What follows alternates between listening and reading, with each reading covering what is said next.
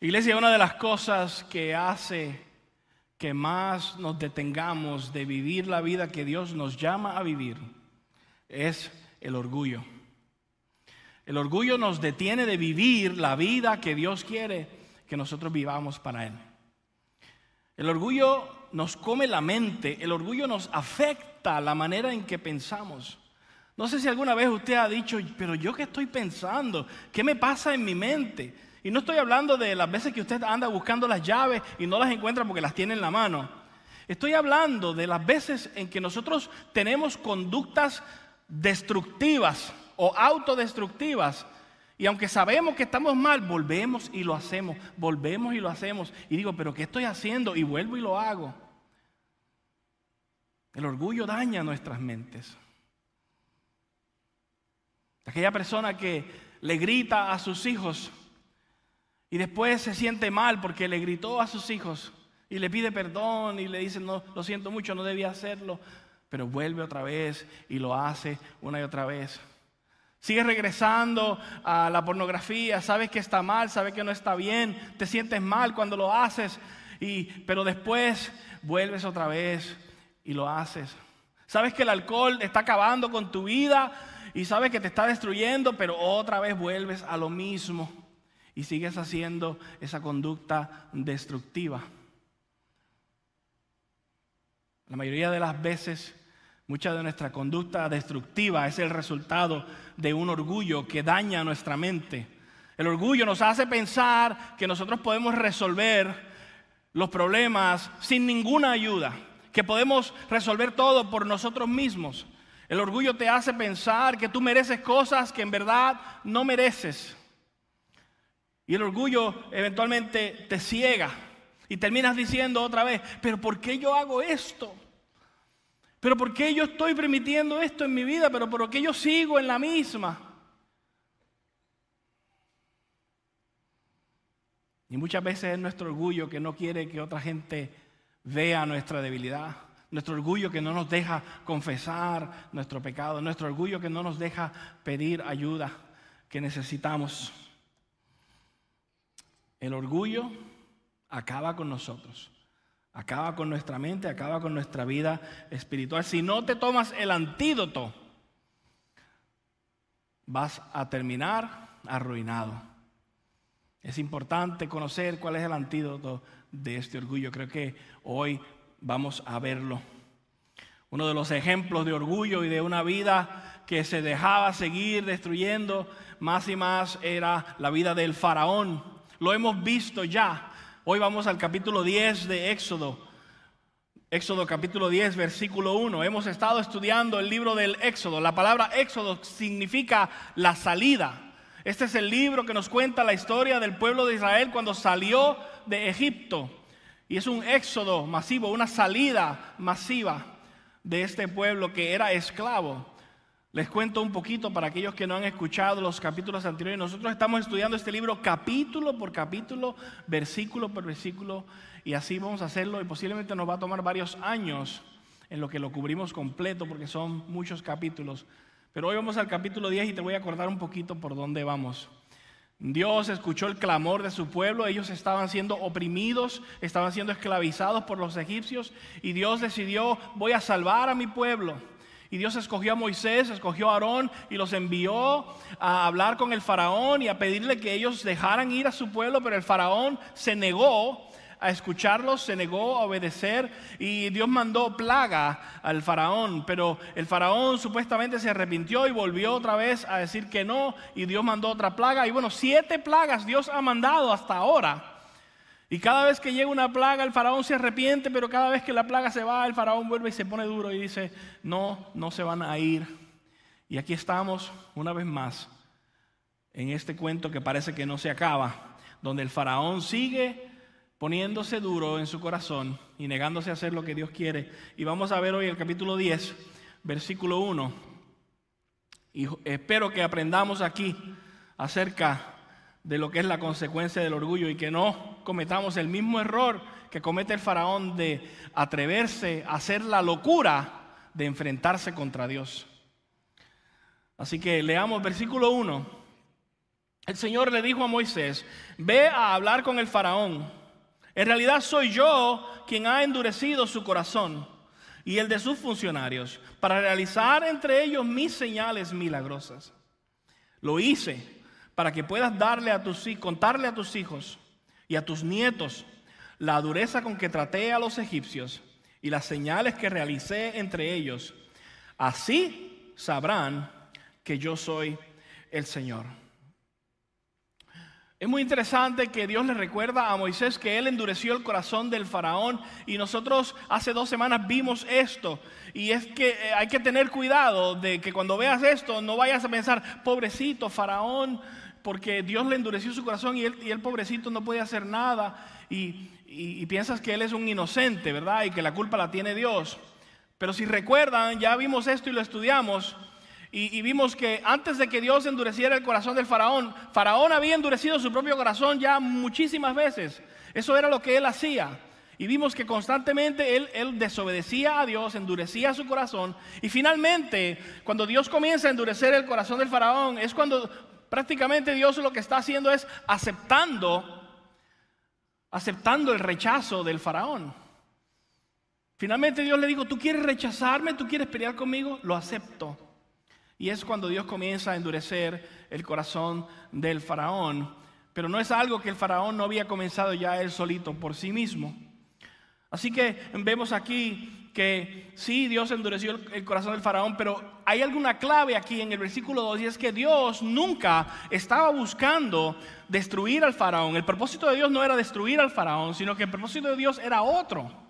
Y lo vemos en el versículo 2, cuando él dice que esto él lo hace, estas señales que él realizó, él lo hace para que mi pueblo le cuente a sus hijos y a sus nietos. Y cuando ellos escuchen acerca de lo que Dios ha hecho, ellos crean en este Dios.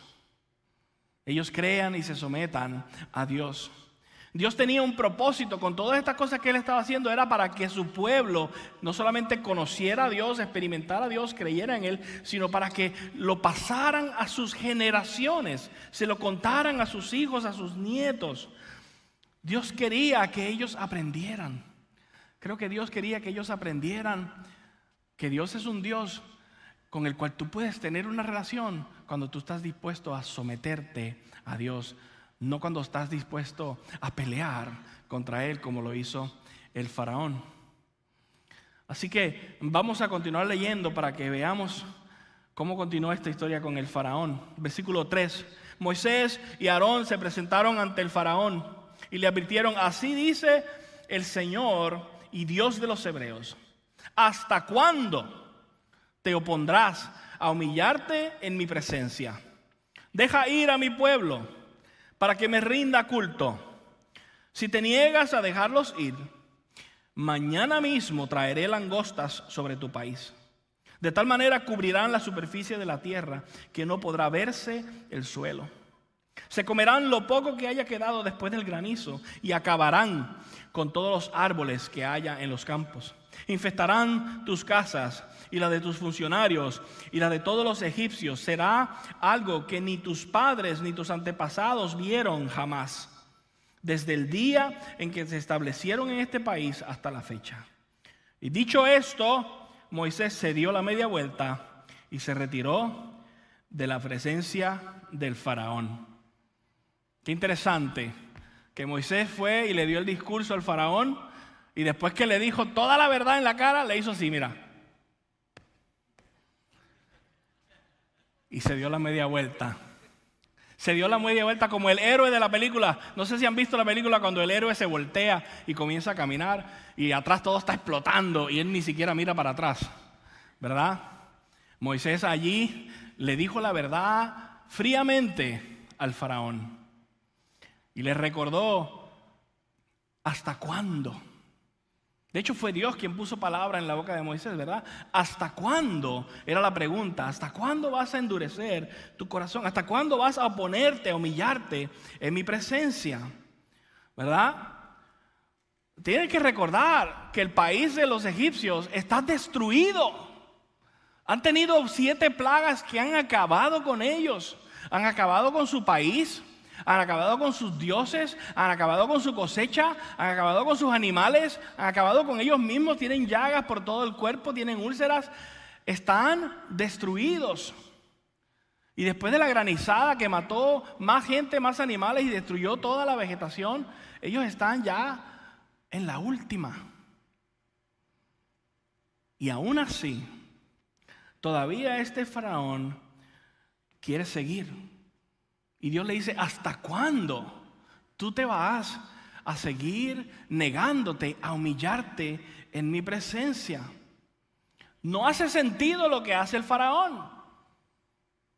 ¿Ustedes no están de acuerdo conmigo? ¿No creen eso? Que no hace sentido que este hombre que ya ha recibido toda esta ira de Dios y que ha visto toda la destrucción que Dios ha traído por su orgullo, por su terquedad, y que él siga continuando en contra de Dios.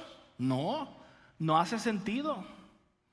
Y esto es lo que hace el orgullo. El orgullo nos hace a nosotros tomar decisiones que no hacen sentido.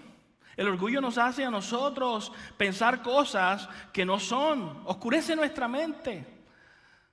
Nos hace pensar, te hace pensar que puedes dejar ese vicio y ese hábito solito, sin ninguna ayuda, cuando ya lo intentaste 1000 veces y no has podido. Te hace pensar que puedes resolver cualquier problema que tienes, aunque sabes que no tienes las herramientas para resolverlo. El orgullo te hace pensar que tú puedes dejar que tu mente se alimente de cualquier basura que tú encuentras por ahí y que eso no te va a afectar nada. El orgullo te hace pensar que te puedes enfrentar contra Dios, que puedes negociar con Él. Te digo que el orgullo daña nuestra mente, se come tu cerebro. Y la pregunta es, ¿hasta cuándo tú vas a dejar que el orgullo te detenga? Creo que la misma pregunta que Dios le está haciendo al faraón nos la está haciendo a nosotros hoy. ¿Hasta cuándo te vas a negar a humillarte delante de mi presencia? ¿Hasta cuándo? ¿Hasta cuándo vas a seguir enojado con Dios, que es el creador del universo y es el único que te puede salvar? ¿Hasta cuándo vas a seguir haciendo lo que tú quieres y no lo que Él quiere? ¿Hasta cuándo vas a huir de lo que Dios quiere para ti? ¿Hasta cuándo? Dios nos dice a nosotros ¿hasta cuándo? Hasta los funcionarios del faraón, hasta ellos fueron donde Él y le dijeron ¿hasta cuándo? Míralo en el próximo versículo, en el versículo 7. En el versículo 7 dice, entonces los funcionarios le dijeron al faraón, ¿hasta cuándo este individuo, están hablando de Moisés, será una trampa para nosotros? Deja que el pueblo se vaya y que rinda culto al Señor su Dios. ¿Acaso no sabes que Egipto está arruinado? Qué interesante esta conversación, porque los funcionarios, esta gente que son, ¿verdad?, el gabinete del faraón, él es el presidente, y esta gente vienen donde él y no se atreven a decirle, ¿hasta cuándo vas a seguir siendo terco?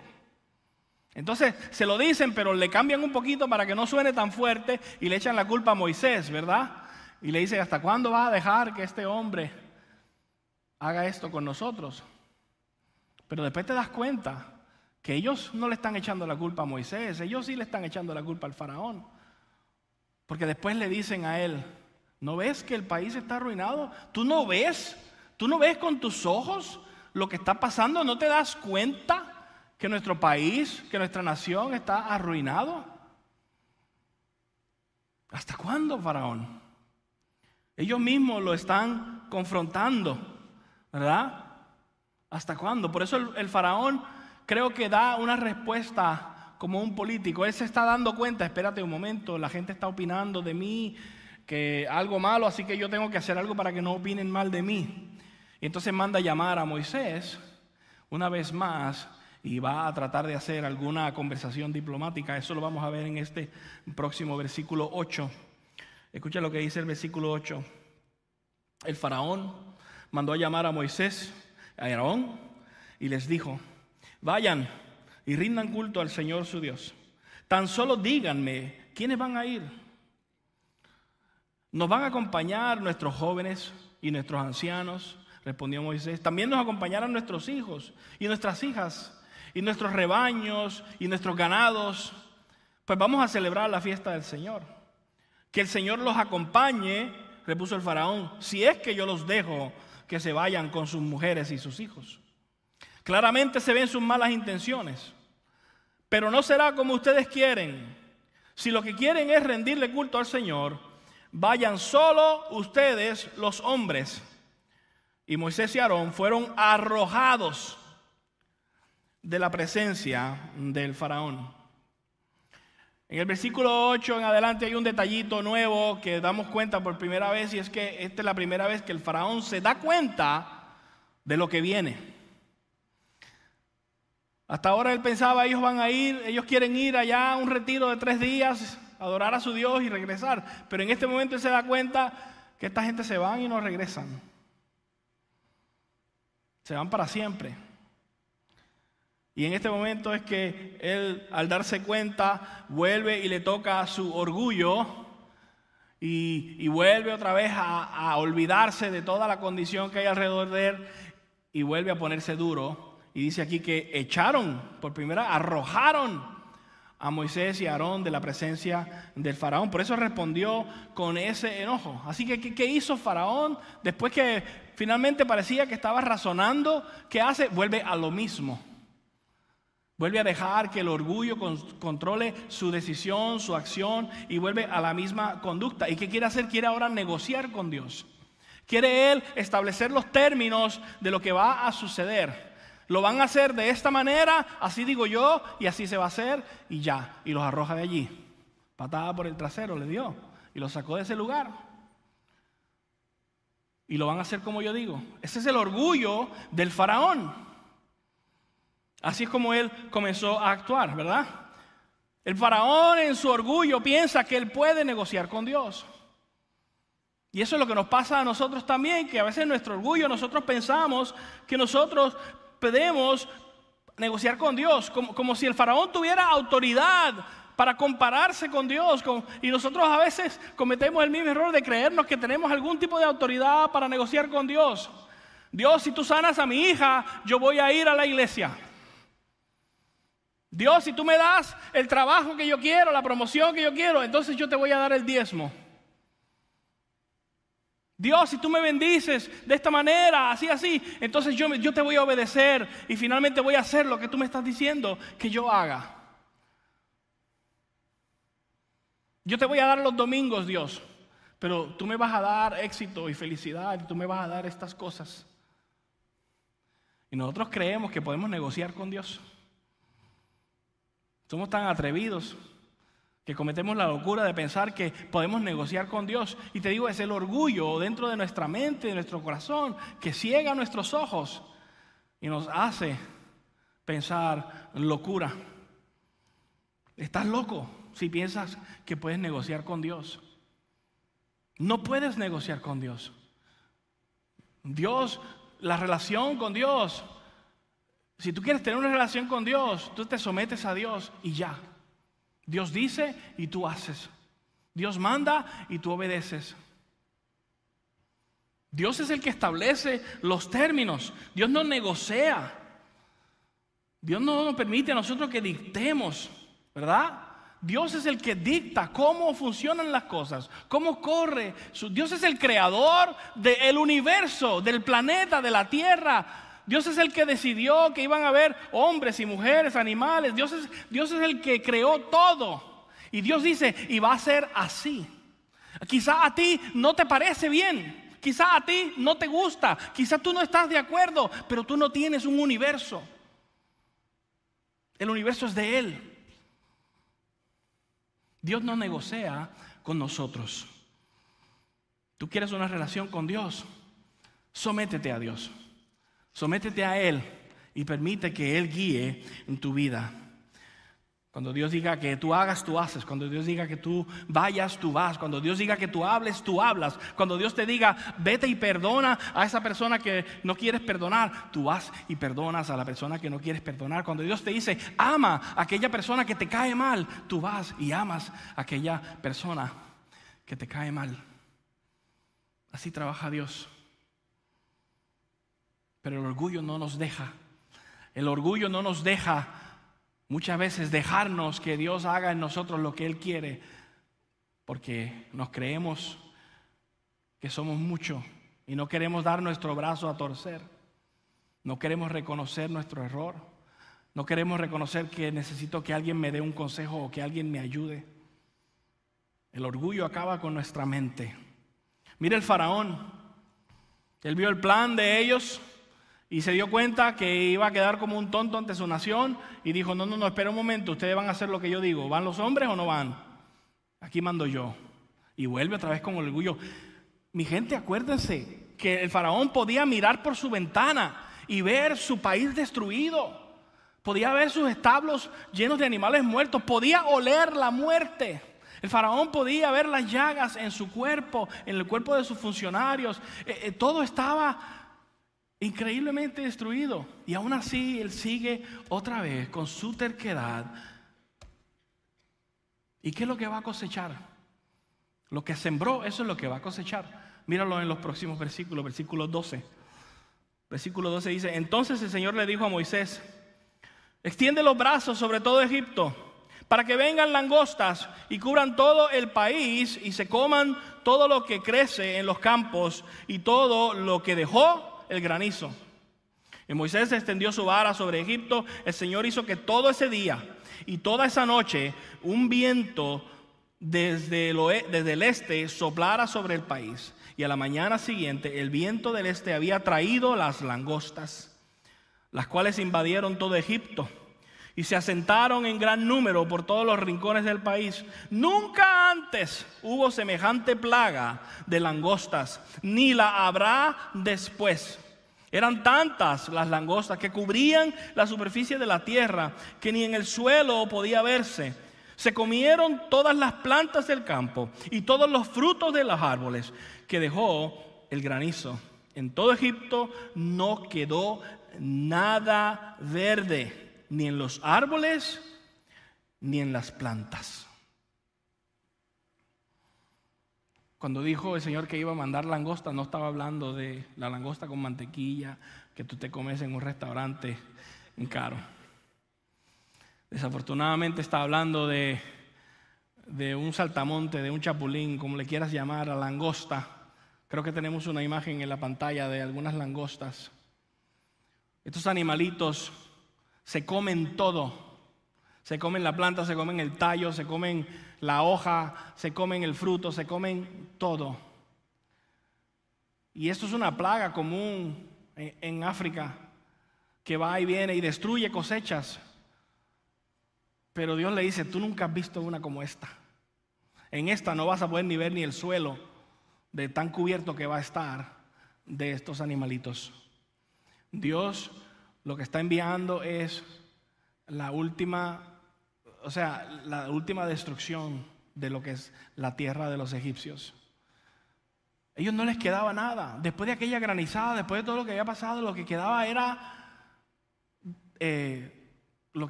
poquito. O sea, lo que quedaba allí era, como quien dice, la basura. Lo que quedó tirado en el suelo. Sabemos que les quedó un poquito de trigo, que les quedó un poquito de lo que llaman espelta o cebada, o centeno, porque en el versículo 32 del capítulo 9 dice que solo quedó un poco de trigo y de espelta. Entonces, pero dice acá que lo poquito que quedó, se lo comieron estas langostas. Una manada de langostas normal, de estas que llegan por ahí, destruyen cultivos, plantaciones, fácilmente puede tener unas 80 millones de langostas. Y 80 millones de langostas en un día se comen 100 toneladas de comida. En Sudamérica, en estos últimos 5 años han tenido una plaga terrible que ha costado millones de dólares a toda la agricultura por estas langostas, tanto en África también. Pero ninguna de estas plagas como la que se vio este día que Dios envió a Egipto.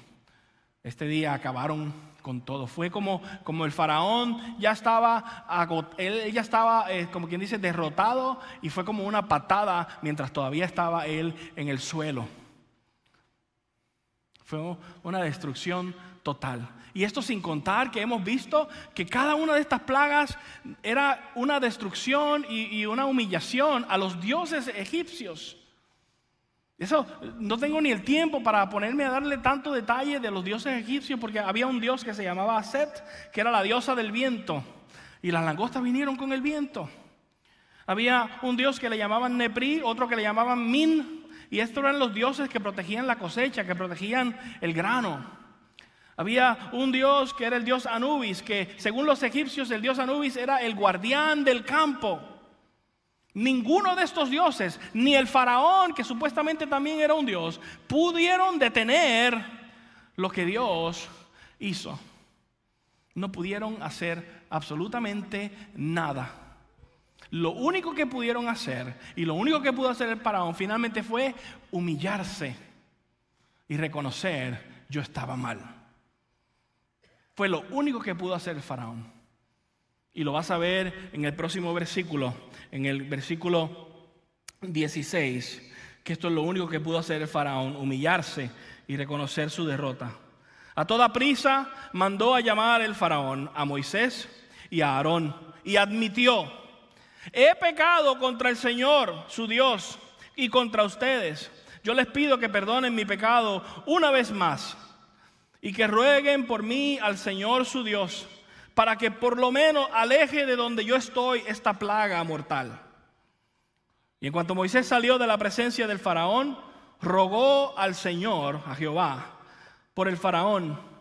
El Señor hizo entonces que el viento cambiara y que un fuerte viento del oeste se llevara las langostas y las echara al mar Rojo. En todo Egipto no quedó ni una sola langosta, pero el Señor endureció el corazón del faraón y éste no dejó que los israelitas se fueran. Otra vez vemos que Dios endurece el corazón del faraón. Y dijimos y vimos que básicamente este es Dios aceptando el rechazo del faraón. Ten cuidado de no creer que pobrecito faraón no tenía opción, que pobrecito faraón, porque tú puedes ver en estos versos verdaderamente cuál era el corazón del faraón. Tú puedes ver su actitud y puedes ver su corazón. Fíjate que una de las cosas curiosas es que en este verso, en el 17, el faraón dice: yo les pido que perdonen mi pecado una vez más. En la traducción Reina Valera dice que me perdonen por esta vez. Y el lenguaje original hebreo, conlleva un mensaje que es muy difícil traducirlo en palabras simples, pero básicamente lo que el faraón estaba diciendo es: este único error que yo he cometido, perdónenmelo. ¿Único error? ¿Has maltratado al pueblo? ¿Te has burlado de Dios? ¿Has desobedecido una y otra vez? ¿Has mentido? ¿Has abusado? Y ahora dices: perdóname este único error, perdóname esta única vez. ¿Qué clase de actitud es esta? Esto es una actitud de orgullo. Este hombre está tan ciego con su orgullo que él no puede ver la montaña de pecado que hay en él. Es muy fácil para él ver el pecado de los otros, pero él no puede ver el pecado que hay en él. Y te digo, esto es lo que hace el orgullo. El orgullo te tapa tus ojos y tú no puedes ver el pecado que hay en ti. No te das cuenta de lo mal que estás, pero sí puedes ver los errores y los pecados de los demás muy fácilmente. Eso lo hace, mi hermano, mi hermana, el orgullo. Y fíjate que otra cosa que vas a ver ahí es que el faraón le dice a ellos: ruéguenle a su Dios para que me quite esta plaga, que se la lleve, que la aleje de mí. Fíjate que él no le dijo a ellos: oye, pídele a su Dios que me perdone, que perdone mi pecado. No, que quite la consecuencia, que quite la plaga de mí. Es lo que él quería. El faraón no estaba arrepentido de lo que él había hecho. Él lo que estaba era incómodo con la plaga. Él quería que Dios quitara la consecuencia, pero él no tenía ninguna intención de someterse a Dios, ninguna intención de permitir que Dios reinara en su vida, ninguna intención de permitir que Dios tuviera la última palabra allí en ese lugar.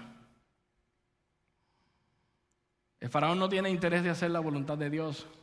De hecho, el faraón lo que quiere es que Dios haga su voluntad. Quítame esto. Eso es lo que el faraón quiere, que Dios haga la voluntad de él. Y eso es lo que hace el orgullo en nosotros. El orgullo nos hace creer que nosotros estamos en control y que tú puedes decirle a Dios lo que Él tiene que hacer en tu vida.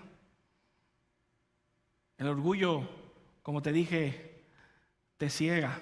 El faraón tuvo que sufrir las consecuencias. Pero el antídoto siempre estaba allí. Él lo único que tenía que hacer era humillarse ante Dios. Él lo único que tenía que era reconocer a Dios, humillarse y someterse. Y ese era el antídoto. Pero no lo hizo. No lo hizo. Y lo mismo nos pasa a nosotros. Esto mismo que el faraón vivió, lo podemos vivir nosotros. Algunas personas quizás que están aquí hoy han dejado que el orgullo destruya sus matrimonios.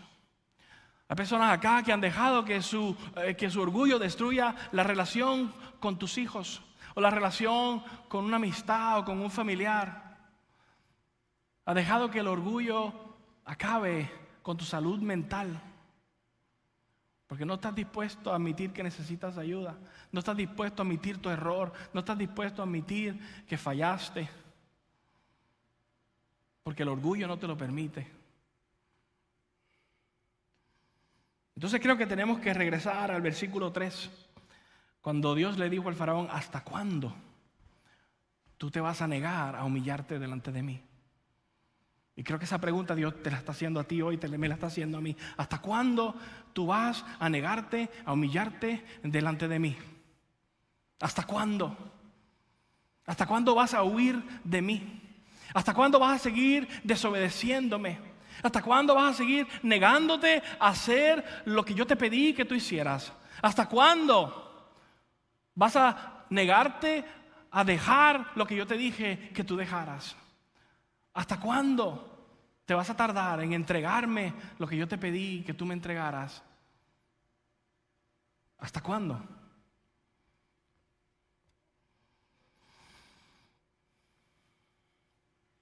¿Hasta cuándo te vas a negar a arrepentirte y venir humildemente al Señor?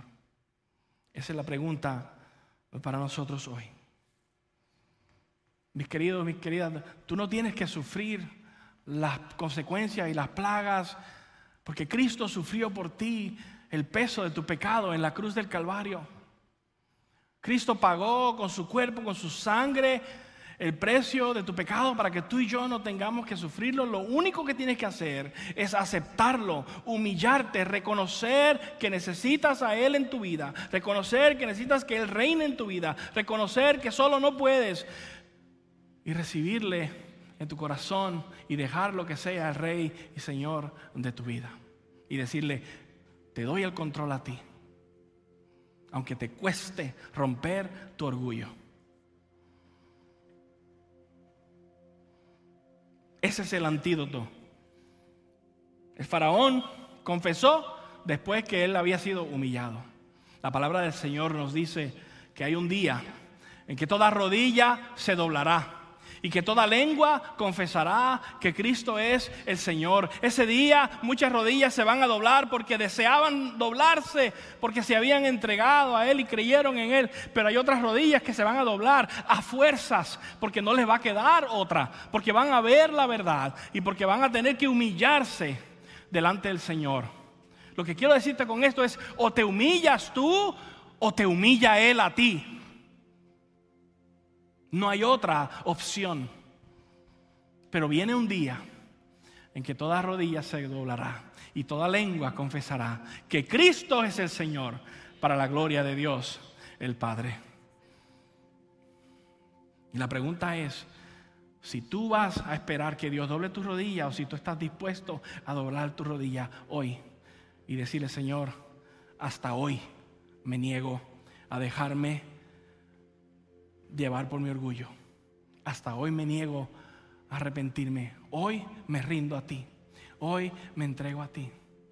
Aquí hay personas que hoy necesitan entregarle su orgullo al Señor y decirle, Señor, te entrego mi matrimonio. Necesito ayuda. Y lo voy a tener que decir públicamente. Señor, hasta hoy te entrego mi coraje, este coraje que no se me quita, esta ira que yo traigo por dentro, que todo el tiempo estoy peleando y esto y aquello. Te lo entrego hoy y lo admito y busco ayuda y voy a dejar de ser orgulloso, orgullosa hasta hoy. Aquí hay personas que necesitan venir al Señor y simplemente decirle: Señor, te entrego esta área de mi vida que no quería entregarte, y dejar el orgullo a un lado. En un momento este lugar está abierto y tú puedes venir y orar, arrodillarte ahí. Lo puedes hacer tú solo, lo puedes hacer ahí donde estás, lo puedes hacer en tu casa si nos estás viendo por pantalla. Allí ve tú frente al Señor y dile: Dios, aquí estoy, Señor. Todo lo que soy te lo entrego hoy, aquí estoy.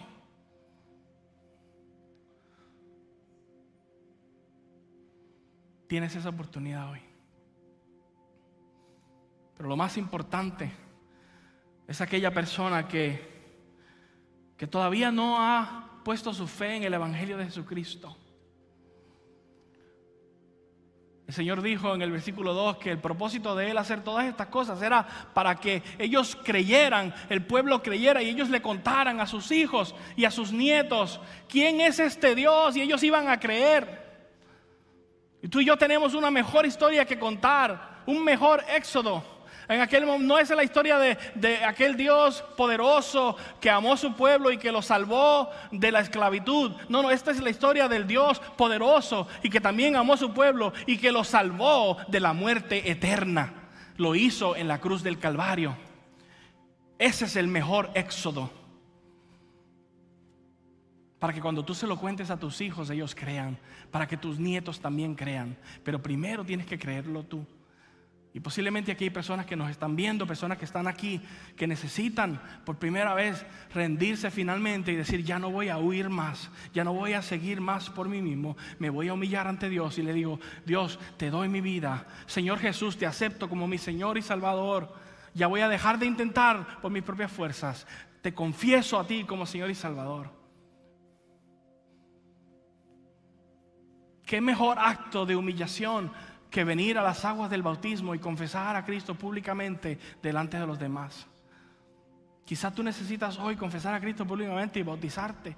Y tú dijiste: pastor, yo no estoy listo, yo no traje ni ropa. Tenemos ropa, tenemos toalla, tenemos todo. Después que terminemos acá, nos vamos allí a la piscina que está afuera y hacemos el bautismo. Si tú quieres confesar a Cristo públicamente hoy como Señor y Salvador por medio del bautismo, no tienes que aguantarte más. Puedes hacerlo hoy. Nada más necesitas dejarnos saber a uno de nosotros. Yo les voy a pedir que se pongan de pie. Pastores, líderes de oración van a pasar al frente, van a estar aquí listos. Si tú necesitas venir donde uno de ellos y decirle: ora por mí, ayúdame a dar este paso de fe, ora por mí, yo necesito entregar mi orgullo al Señor. O quizás tú simplemente necesitas orar tú solo, tú sola, ahí donde estás, o acá de rodillas. Ven y arregla tus cuentas con Dios. Humíllate ante Él. No esperes que llegue el día en donde todos serán humillados y sus rodillas dobladas, porque hoy tienes oportunidad y hoy tienes esperanza. Dile: Señor, aquí estoy, todo lo que soy te lo entrego hoy.